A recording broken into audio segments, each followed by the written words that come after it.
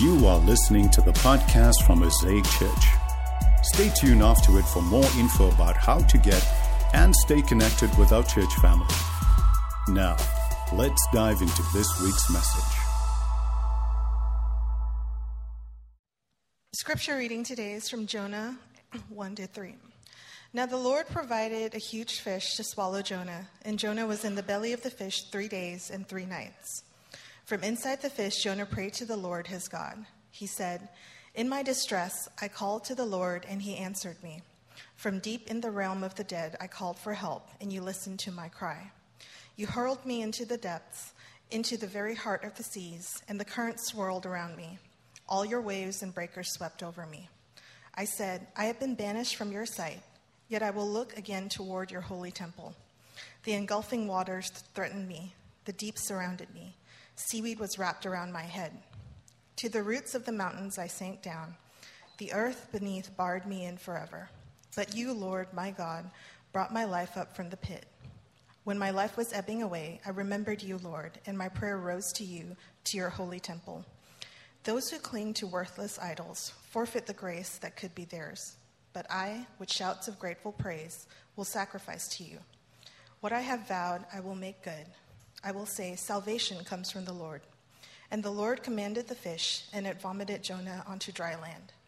Then the word of the Lord came to Jonah a second time. Go to the great city of Nineveh and proclaim it to the message I give you. Jonah obeyed the word of the Lord and went to Nineveh. Amen. Amen.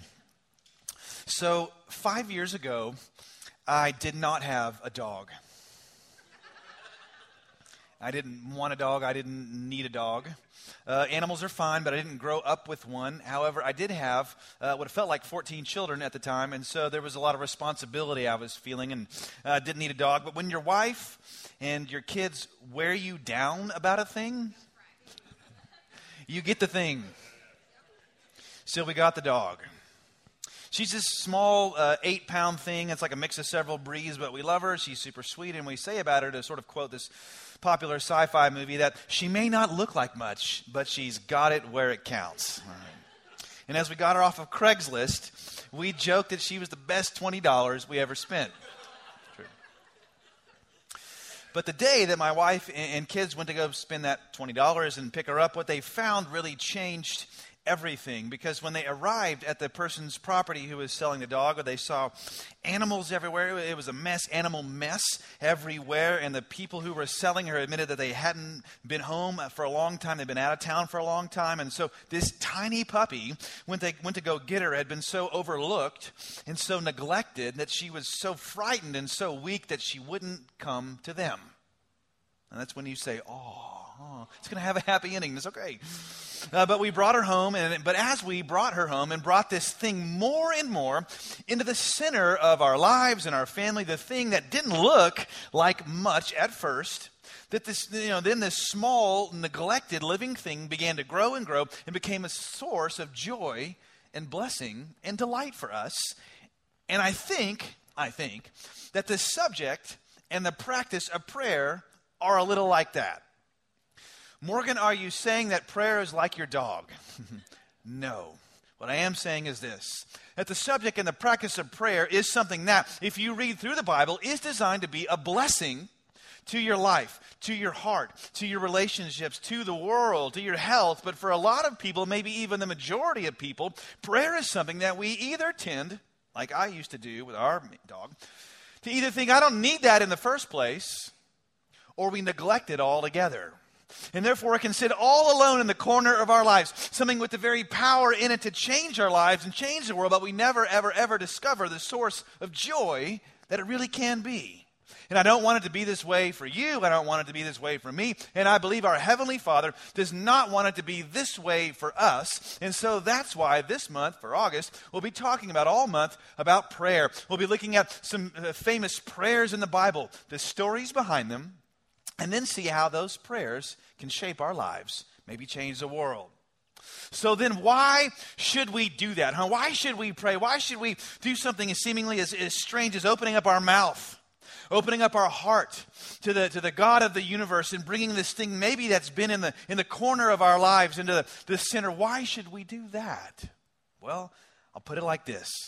It's because while prayer is no substitute for action, come on, amen. While prayer is no substitute for action, action is no substitute for prayer. While prayer is no substitute for action, action is no substitute for prayer in our lives. And nowhere is that more true than in the life of someone we're going to meet today named Jonah, someone in the Bible, someone for whom prayer was really just this thing over in the corner of his life for so long. And today we're going to see, as prayer becomes more central to Jonah's life, what that does to and for him in the world. So today we're going to see three things about prayer. First, we're going to see that prayer breaks Jonah out of something, it brings Jonah into something, and then it bears Jonah through something. It breaks him out, it brings him in, and it bears him through. Let's begin number one and see how it breaks Jonah out of something, and let's see what that thing is. We'll begin in chapter 2, verse 1. It says, "From inside the fish, Jonah prayed to the Lord his God. He said, 'In my distress, I called to the Lord, and he answered me.'" Let's ask three questions here to figure out what's going on. Number one, let's ask, well, first of all, who is Jonah? Who's this guy? Well, Jonah, the Bible tells us in 2 Kings chapter 14, was a real prophet. He was a real person during the reign of King Jeroboam. But unlike two other prophets, two of his contemporaries named Hosea and Amos, who were against the corruption of King Jeroboam's administration, Jonah supported the king, supported Jeroboam's expansionist, imperialistic military policies.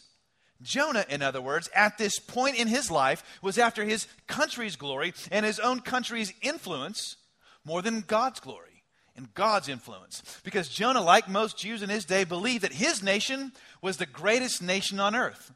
Because they had God's laws, God's covenant, God's presence. Therefore, Jonah thought his people, maybe his political party, his race, were the good guys. And all the other nations were the bad guys into whose territory Jonah saw every right to expand. And we find him at this point in his life using his spiritual influence not to reform, but to unilaterally support a corrupt and ungodly administration.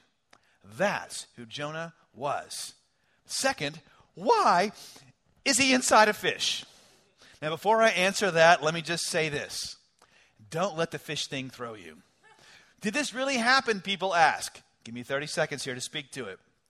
There is likely some authorial intent, some Hebraic linguistic stuff that lets you know that this story is far less about if this happened and far more about what it teaches about who God is. That is, its primary purpose is theological. But, and this is certainly true, if God Almighty could raise his son, Jesus Christ, from the dead, in front of hundreds and hundreds of eyewitnesses, then surely he can keep a man alive inside a fish for a couple of nights. All right? So again, don't let the fish thing throw you. Now, back to my question. Why is Jonah in the fish? Back to chapter 1, verse 1. It says this. Here's why. The book opens like this. The word of the Lord came to Jonah. And what was that word? Well, God said to Jonah, "Get up and go to the great city called Nineveh." Now, the Ninevites were terrible. You may know they were awful people, cruel, wicked, murderous. It was the capital city of the Assyrian Empire. They were violent. They were a threat to the nation of Israel. And so Jonah was afraid to go there. So Jonah runs away and he books a ticket on a boat headed in the opposite direction. And you may know that while he is on the boat, God tracks him down. He sends a storm, and when the boat full of sailors is about to go down, Jonah offers himself to be thrown into the sea in the hopes that his death will calm the storm and spare the sailors. But God spares Jonah by sending this fish to keep him alive. And so here he is in chapter 2. He is inside the fish because he ran away from the word of the Lord, but not for the reason you might think. Jonah wasn't running because he was afraid of losing his life. You ask, well, what was he then really afraid of? Here it is. In the last scene of the book, chapter 4, it's supposed to be both sad and funny at the same time. Jonah, after he arrives in Nineveh, after he preaches to them, he ends up there, and he sees them repent. Jonah says to God, see, this is why I didn't want to go. This is what I was afraid of. I was afraid, God, not that you would judge them, but that you would forgive them. I was afraid of your mercy toward them, God. I mean, can you believe it? Jonah actually says to God, God, I didn't want to go because I knew you were too loving. This is shocking. I mean, how can Jonah pray this with a straight face? Say that with this. I mean, how can his heart have become so hard that the good thing of God's love toward the Ninevites became a bad thing for Jonah? And the answer is that the good thing of God's love for others could only have become a bad thing for Jonah if some other thing had competed for and won the greatest level of affection in Jonah's heart. And now you know what that thing was. Jonah wanted his own nation to prosper, his own nation to be stable and great. And if Assyria repented, Assyria would be spared. And if Assyria were spared, Assyria might expand. And if Assyria expanded, then Israel would diminish, and perhaps even Jonah's position as court prophet might diminish. Jonah wasn't after God's glory. He was after his own glory and his own nation's glory. But let me ask you now, how's that working out for him? How's that old nationalistic glory thing working out right now? Not very well. That's who Jonah was. That's why he was in the fish. Third question. So what's happening inside Jonah now?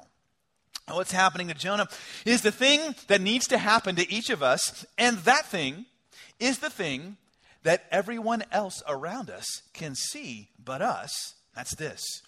Jonah is beginning to be broken out of Jonah.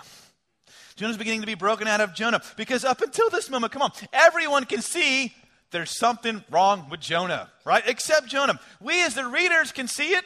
I mean, the sailors can see it. I mean, the captain of the sailors sees it. God can see it. Like the fish can see it. Everybody can see it. But up till now, Jonah can't see it. As the reader, you read this, you're like screaming at him, Jonah, what is wrong with you? Right? Like, wake up and change. But I wonder, who is reading our story today? Looking at our life, maybe screaming at us, yelling at us, you need to change. You need to wake up. Oh, Jonah's prayer, therefore, right here, his beautiful cry of distress in the dark is the first real evidence Jonah is beginning to sense his need for God and his need to change. Let me ask you, do you sense that God is wanting to work in your life, to grow you, mature you, change you? Do you pray like this? Do you pray in your distress? Do you pray at all? Let me turn this on me for a moment. The 17th century theologian John Owen, he was a pretty serious dude, but John Owen put it like this about people like me, pastors, ministers. He says this quote, a minister may fill his pews, his communion roll, the mouths of the public, but what that minister is on his knees in secret before God Almighty, that he is and no more. What's he saying? He's saying, unless I find myself praying, our pastors, staff find themselves praying, if we as a church don't find ourselves praying, if prayer is something only relegated to the corner of our lives and no more, there's a good chance that we just might be a Jonah, that we're just in this whole thing, this whole world, our whole lives, just for ourselves. But prayer introduces into our lives a level of humility and brokenness that nothing else can bring. And I promise you that brokenness in prayer is not just the thing that you need, because you do. It's the thing that the people in your life who love you need from you. Because it wasn't just Jonah that needed to pray right here. No, a whole city, Nineveh, needed Jonah to pray. And don't you think at this moment in our history, our nation, our city needs us to pray for it, for us right now? It does. And prayer is the first sign that a person is beginning to be open to, humble, and broken before God. Number one, prayer breaks Jonah out of something. It's himself. But number two, we should also see prayer at the same time brings Jonah into something. It doesn't just break him out, it brings him in. Look at verse 9. We'll see what that is. It says, but I, with shouts of grateful praises, will sacrifice to you. what I have vowed I will make good. I will say, salvation comes from the Lord. So what has Jonah's prayer brought him into? Well, to answer that, here it is. Jonah's prayer has brought him in to the one thing that makes me want Christianity to be true. And it's the thing and the idea that makes me wonder why everyone doesn't at least want Christianity to be true as well. I can understand why people may not believe in Jesus Christ, in Christianity. I can understand the reasons people have for walking away from church or faith because of what they or what you have read, what you've experienced, what you were taught, your family of origin, the book you read, or the pain you felt in that church from your past. So I understand why people don't believe.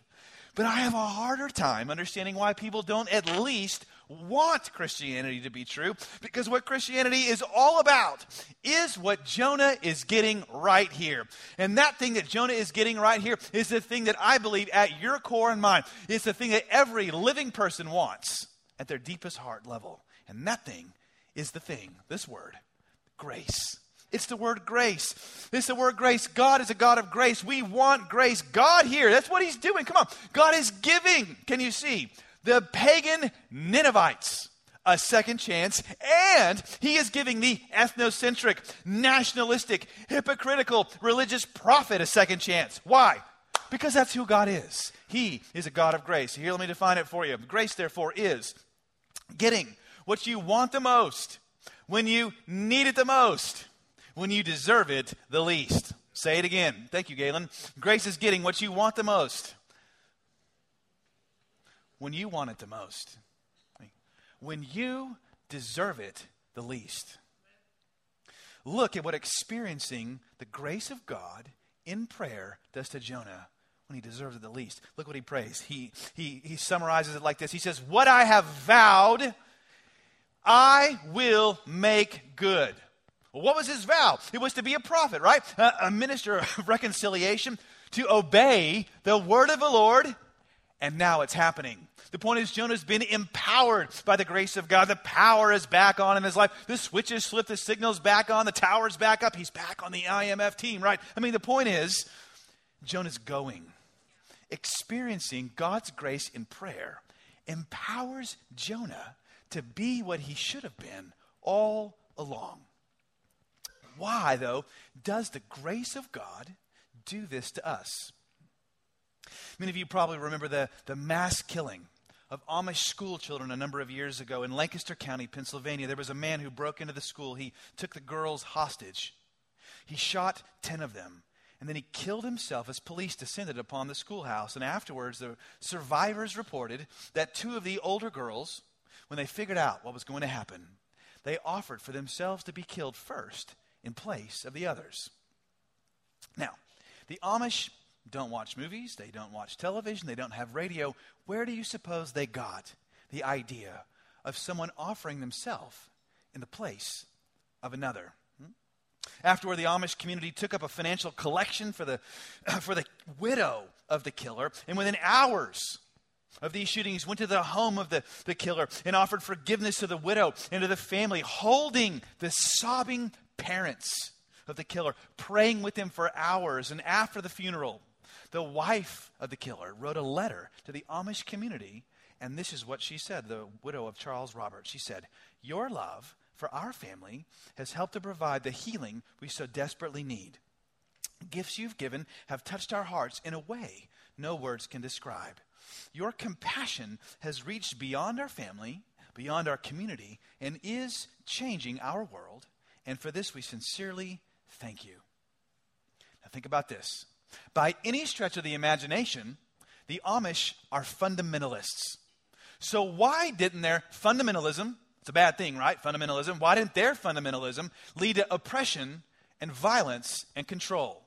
Why instead did their fundamentalism lead to forgiveness and peace? Here's why. Because it's all because of what their fundamental was and what their fundamental is, which is this thing found right here in Jonah 2:10. Salvation comes from who?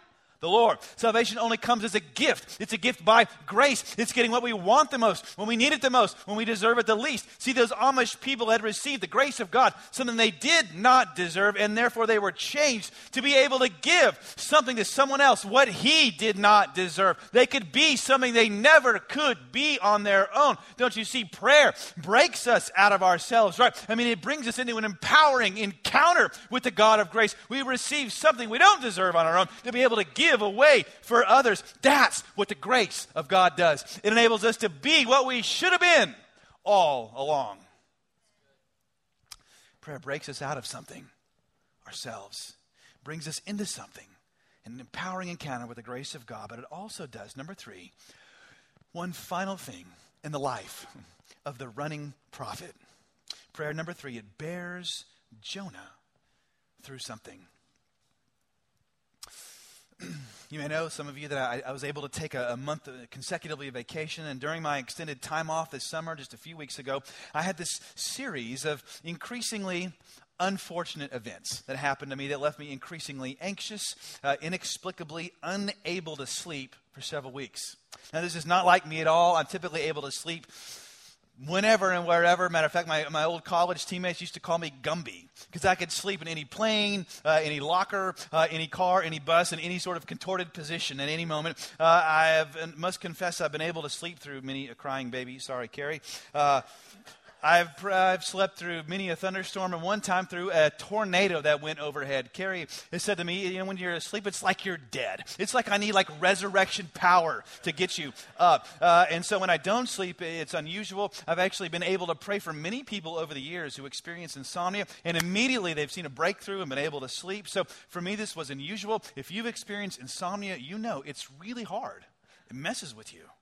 So after a couple of weeks of this and feeling like, what is happening, God? Why is all this stuff happening to me? I'm supposed to be on vacation. And if I have one goal on vacation, it's to pay off my sleep debt. It's not happening. And so finally, I quit being angry about it and decided if I'm going to be up, I might as well be up with Jesus. And night after night, I began to get on my knees or lay on the ground or fall on my face, and I began to pray and confess the word of God. I began to pray for many of you by name. Your marriage, your spouse, your children, for our leaders, for our church, and all God has for us. And finally, after many nights of this, I finally heard God say, just tell me you love me. I began to confess my love for Jesus, my gratitude for my salvation, my gratitude for Mosaic and for you. And then I heard this, now fight back.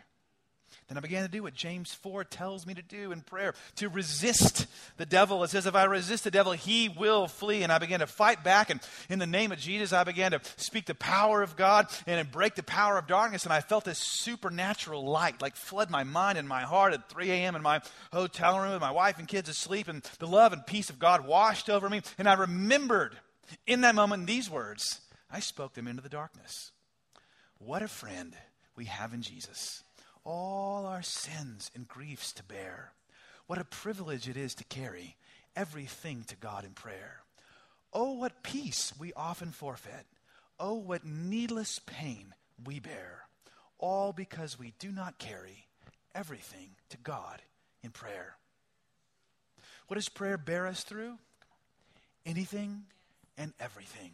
Anything and everything. But I needed a source of strength in my prayer. So do you, and so did Jonah. Let's look at where our source of strength in prayer can come from. Jonah gives us a hint right here in verse 4. He said, I've been banished from your sight. Don't deserve you, God. Yet I will look again towards your holy temple. He says, I'm going to look again. I'm going to meditate on one thing. He says the temple. Why does he say the temple? Well, what was the temple? Well, the Jewish temple in that day was a pre-Christian picture of the gospel of Jesus. And here's why.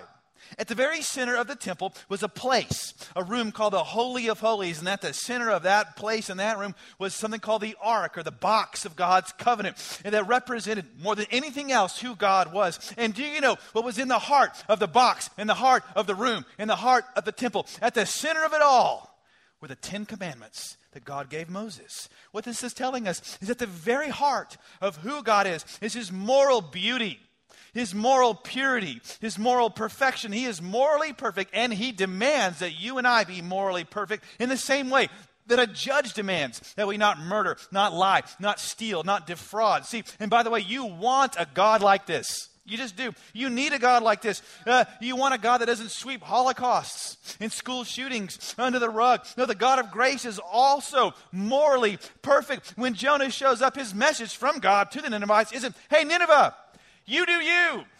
YOLO. You live how you want. Here's the message from God, repent.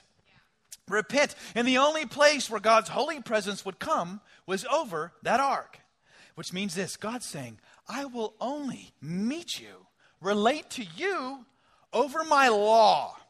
And if you're going to disregard my law and say morality is relative to whatever you want it to be, the conversation, the meeting between us is over.